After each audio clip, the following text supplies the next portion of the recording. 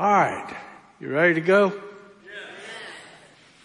I was at the golf course the other day playing with this guy picked up and played, and we got to a par 3 near the road, and as I was coming up and getting ready to putt, I noticed a hearse came by, and there was a long line of cars, and this guy just took his hat off and stood there. Put it over his heart while the hearse went by. And I noticed when it went by, he had some tears in his eyes. And I looked at him, I said, I think that's great. I was just worried about golf, and here you are, you stood, you took your hat off. He said, well, she was a good wife for 30 years. She deserves that. We either walk in fear of death or we laugh at it. Am I right? It's easier to laugh, but sometimes it's hard. Ever since Adam's sin, death entered the world of every kind. In fact, in Romans, we read this scripture. Therefore, just as sin entered the world through one man, and death through sin, and in this way death came to all men because all have sinned. Because of the universality of sin, we all live in a this terminal case. Now, I've been told that I think very negatively, and I don't think it's negatively. I just have a good focus on life. And do you realize when that doctor hung you upside down by the legs and slapped you on the butt and you cried and you sucked in that breath, that's the only breath of life you're going to breathe. Every other breath is a breath, one less breath that you're going to have. Now, if you fear death, if you are afraid, death is some kind of unknown, which it is, except the Bible tells us when we, as His people, close our eyes in death, we open our eyes in the presence of God. So, it's like, boom, and we're in His presence. That is the deal with it. And when you understand that, here's something very important. Now, some of you are looking at me like I'm crazier than you normally look at me, but that's okay. When you learn how to live this life you've been given, you'll be prepared and you'll know how to die. Do you realize that? If you realize from the beginning this life is a gift and that everything on is a gift. I was just sitting back and I was thinking, God formed me in my mother's womb. He brought me forth in a healthy birth. In 1976, He gave me this rebirth, this new life and new outlook. Just last year, He gave me 4 new little arteries to pump blood. So, to continue. Everything is a gift from God. And so you don't have anything to lose unless you don't have that relationship with God. And then you got everything to lose. We're going to look at a story today about a death and about a disease. But I ran across from some things, articles. Top 5 easy things you can do to escape death. You get that? That's what they said, not me. Okay? So what are they? Well, double your attention at home. Most accidents happen within 5 minutes of your home. You can avoid accidents by remaining vigilant at home. Secondly, build yourself a card, a little 3x5 card with life-saving information. What you're allergic to, your doctor's number, just all that stuff. Then they said, where's the other one? Here we go. Practice healthy habits. I guess that's eating right and drinking plenty of water. Also it says to care about your mental health. I care about my mental health, and because this affects you, how you think. And it's then respect safety protocols. That means don't be stupid when you drive. Be careful. But when I read those, I still wondered how you're going to escape death. I mean, they're pretty good ideas, but how you escape death. So I decided to ask you something. Show that first picture for me. Do you know who this is? Huh? That's James Bedford. He was the first guy. We'll just hold it there. Show me that second picture. Y'all know who he is? It's Ted Williams. Ball player. Do you know what they have in common? These two guys? Well, he was the first one to have his entire body frozen through cryogenics. And Ted just had his head frozen. Because you see, somebody came up with the idea that if you freeze your body and then wait long enough, whatever disease you had when you died, and they get a cure, they'll thaw you out. Now there's a lot of issues with that. What if the guy in charge of thawing you out has a grudge against you? But there's a better thought I had on this. Why just the head? And I did some research on this. He's not the only one that had their head froze. So I'm not the sharpest pencil, but I'm not the dullest either. So I'm wondering, what good is it to thaw out your head and it starts thinking and talking and looking and it don't have a body to walk around? Do you get a new model? I mean, is that what they're going to do? They thaw you out and you pick out this new model body and they plump the head on there and you go. Those are the things that people actually do thinking they're going to escape death. Now, here's the statement that I loved in this article. This is a quote from the people, Alcor, that does this. And they charge $200,000 to freeze a body and $50,000 just to freeze the head. So I'm going to put on Facebook, I've made room in my freezer. And I'll do it for half price, and hopefully I'm alive when they fix your body. I don't know. Here's the statement these people made. No cryonics organization knows how to bring life back to its preserved patients.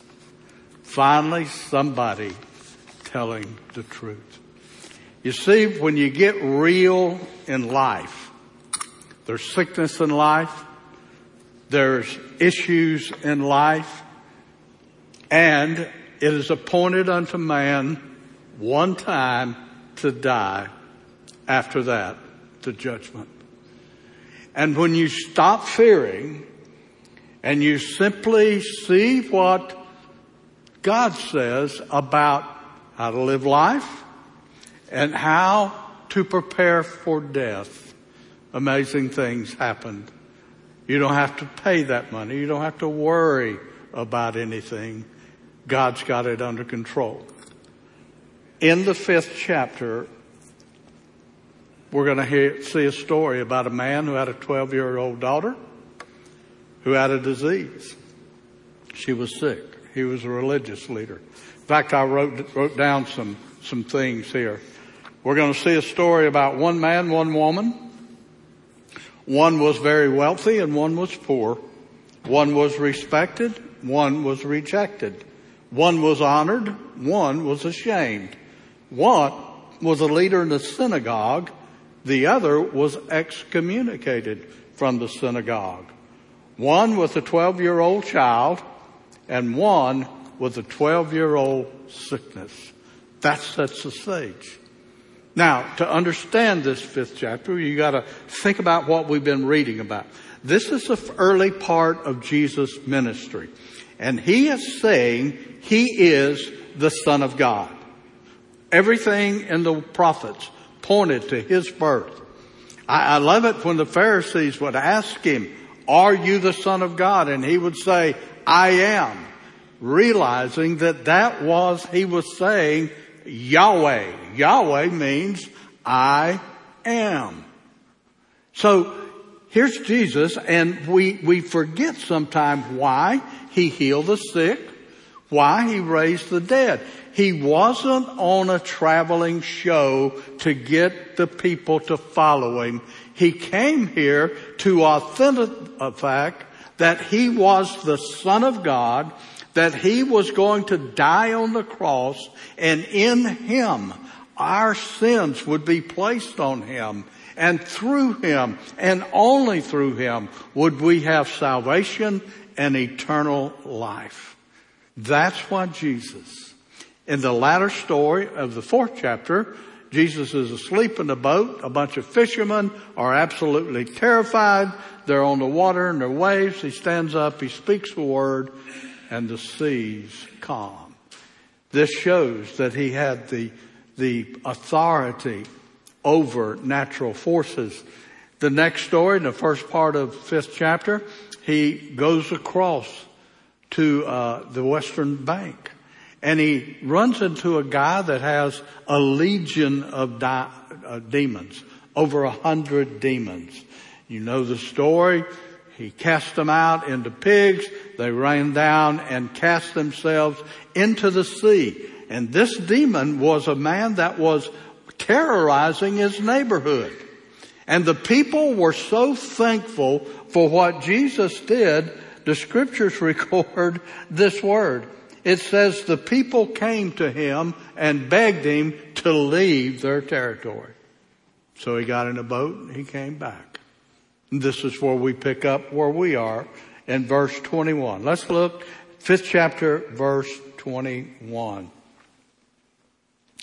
When Jesus again had crossed by boat to the other side of the lake, talking about the Sea of Galilee, a large crowd gathered around him while he was by the lake.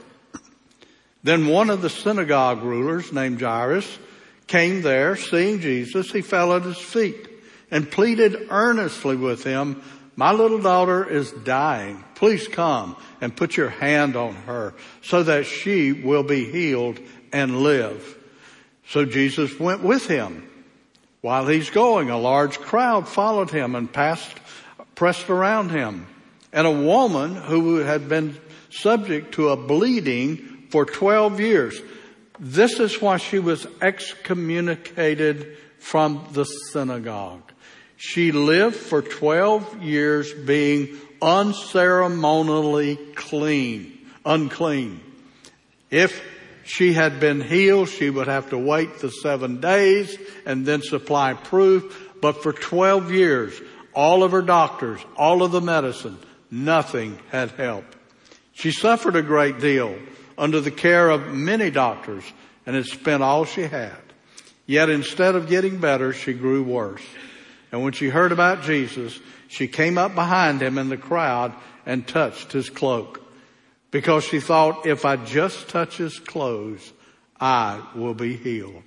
Immediately, her bleeding stopped, and she felt in her body that she was freed from her suffering.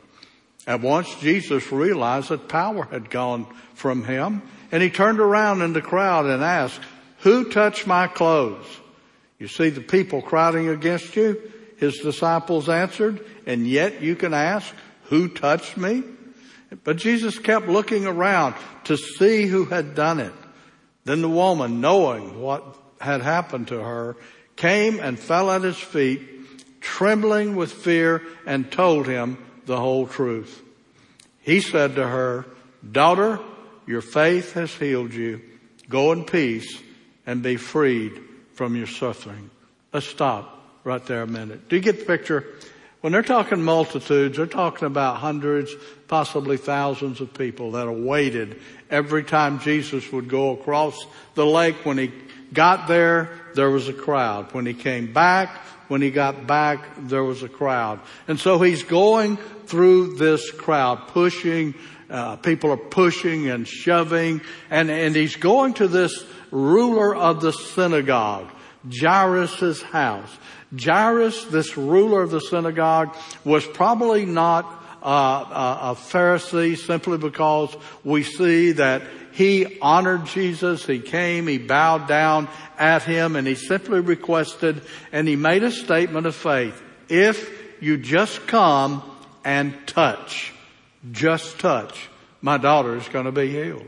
So he starts with Jairus. He's going to his house. When we read the account in Luke, several of the people in crowd say, hey, that's a good guy. He's the leader of our synagogue. He built it. He helps our community. Just trying to pump Jesus up, and Jesus was going to make his way. On his way he runs into this lady. We are not given her name, but we know for 12 years she had this condition. She no doubt had no children. No doubt she was destitute.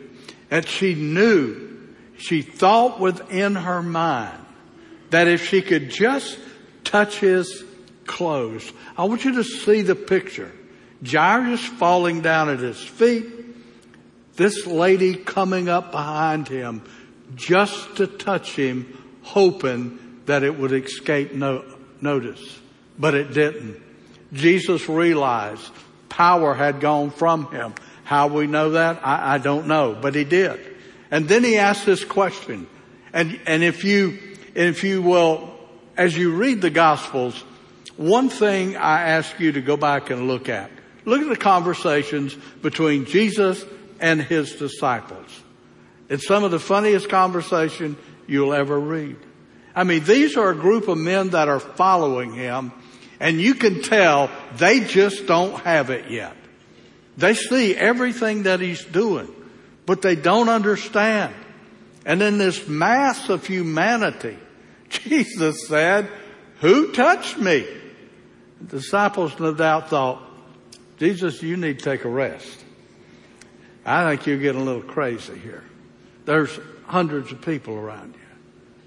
But Jesus said, I know.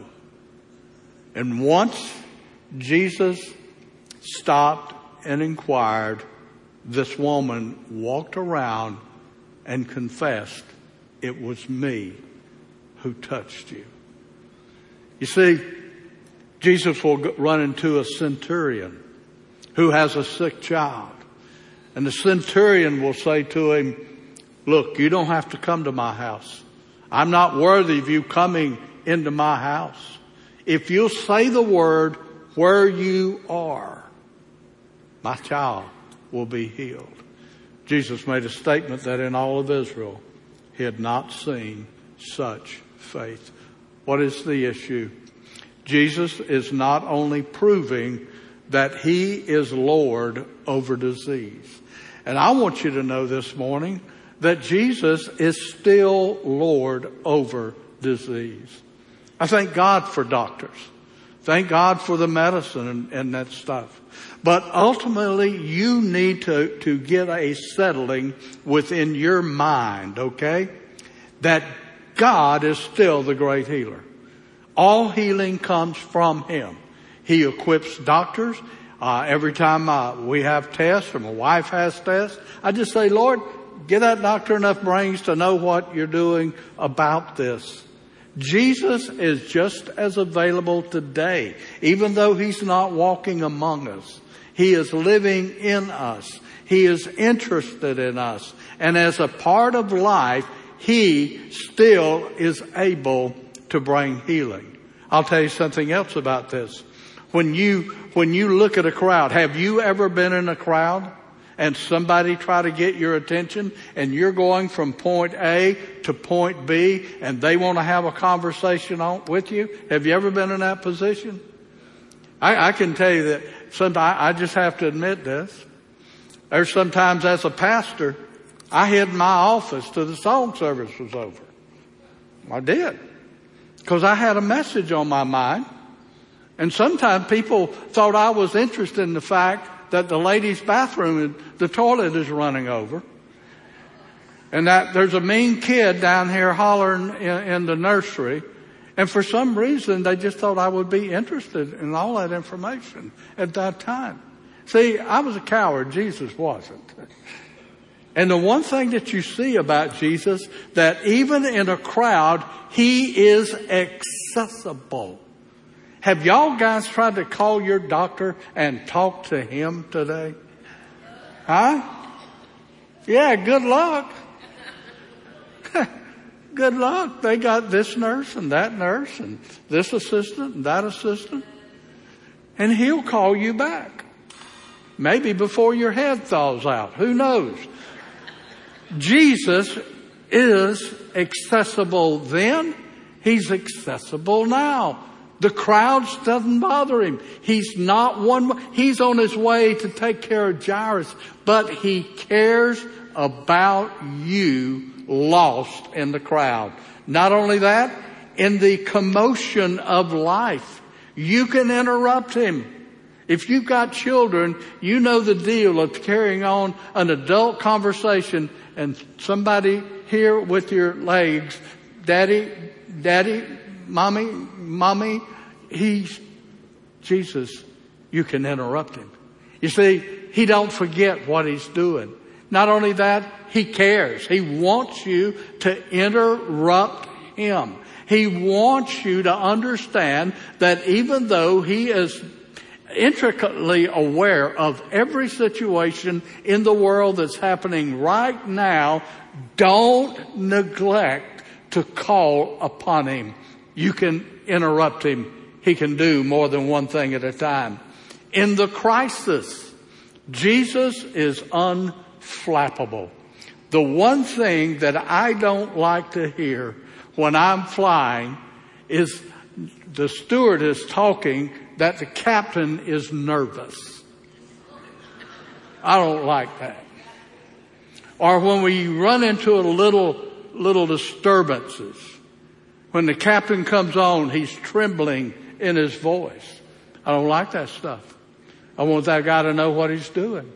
Jesus, in the crisis, though you may be falling apart, he is not. Not only that, in the cure, he's generous. If you read the rest of the story, as he turns from this woman, they run from Jairus' house and say, don't bother the teacher. Your daughter is dead.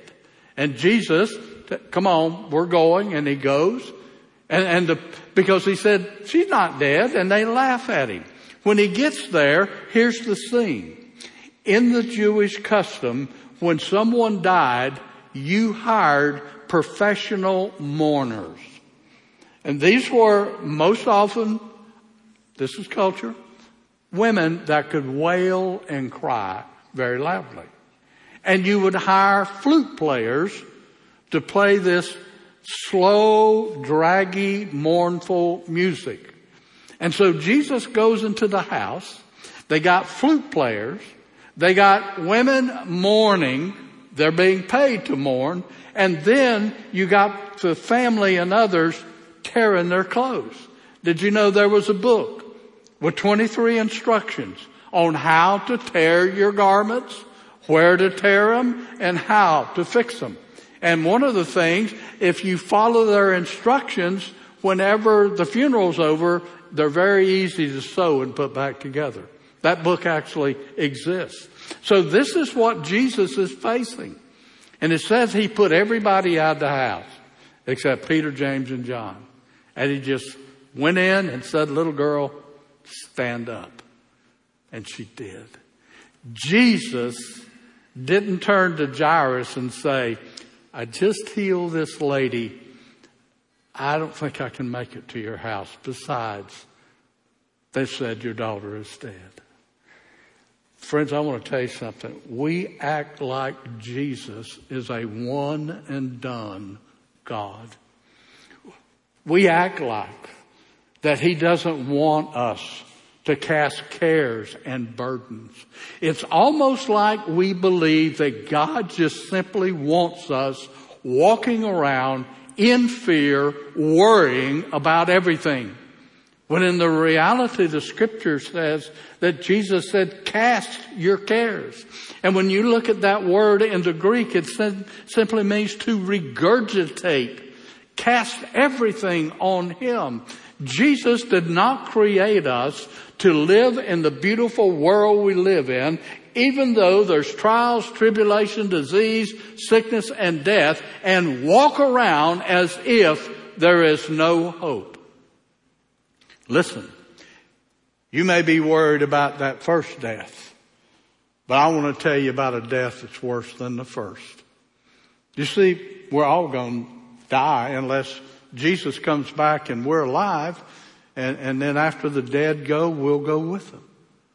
But if we die that first death, that's not the important one. That's not the important one. Hebrews 9:27 says this. I've quoted it. I'll show it to you. Is that on screen? I guess it didn't. It's simply, it is appointed for a man once to die, after that the judgment. Now, Revelation chapter 20, verse 6. Blessed and holy are those who have part in the first resurrection. What is the first resurrection? The first resurrection is your resurrection after you've died. So blessed are those who are in part of the first resurrection. The second death has no power over them, but they will be priests of God and of Christ and will reign with Him for 1,000 years.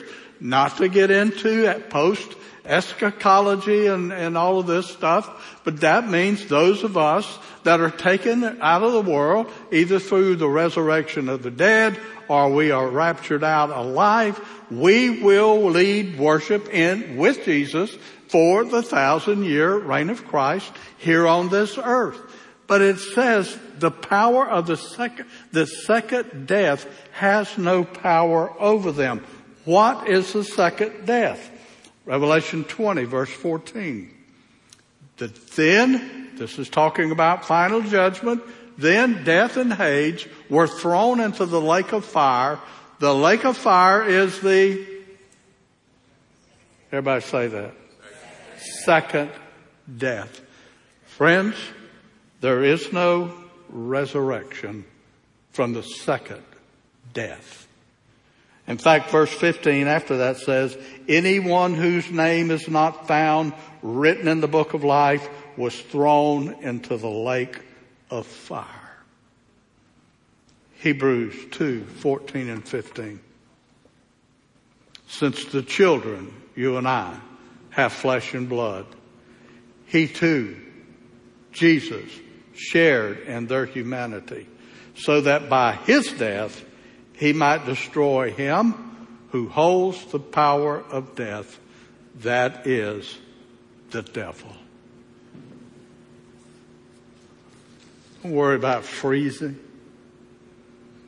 Don't worry about 5 easy steps to escape death. There is no escape. But I tell you what, there is a way of life that is supernatural, provided by the transfer of our faith into the only one worthy to have faith in, and that's Jesus Christ. He was there speaking the world into creation. He Himself came to earth like us, born of a virgin, raised as a carpenter's son, scorned and rejected, but went to the cross and laid His life down in order that He could say to us, even though because death entered the world and by it everyone will face death, Jesus Christ has a resurrection policy whereby we will never die again. And so friends, if the end of your life is settled, that should make you have confidence, more faith to live life every day. Why? You're not dead yet. So, if you have confidence in the fact that Christ has reserved for you a place, and that when you face death one day, when that trumpet calls, you're going to hear it, and you're going to come out of the grave. And as you come out of the grave, you're going to have a new body. If you believe that with all your heart and all your mind, if you have placed your whole life into that belief, why is this world getting you down? Now, I know there's some crazy stuff going on. There's some stuff that breaks my heart. But when you turn that brokenness over to God in prayer, He'll crank your light. Because you see, there is a darkness in this world. We're living in it. And it's trying to get darker and darker. But Jesus said, you are the light of the world. And we are lit. Our lamp is lit to be a light for others that are struggling. And so, with an assurance of God, we show people how to live this cesspool life. How to go through things and let nothing take away your hope.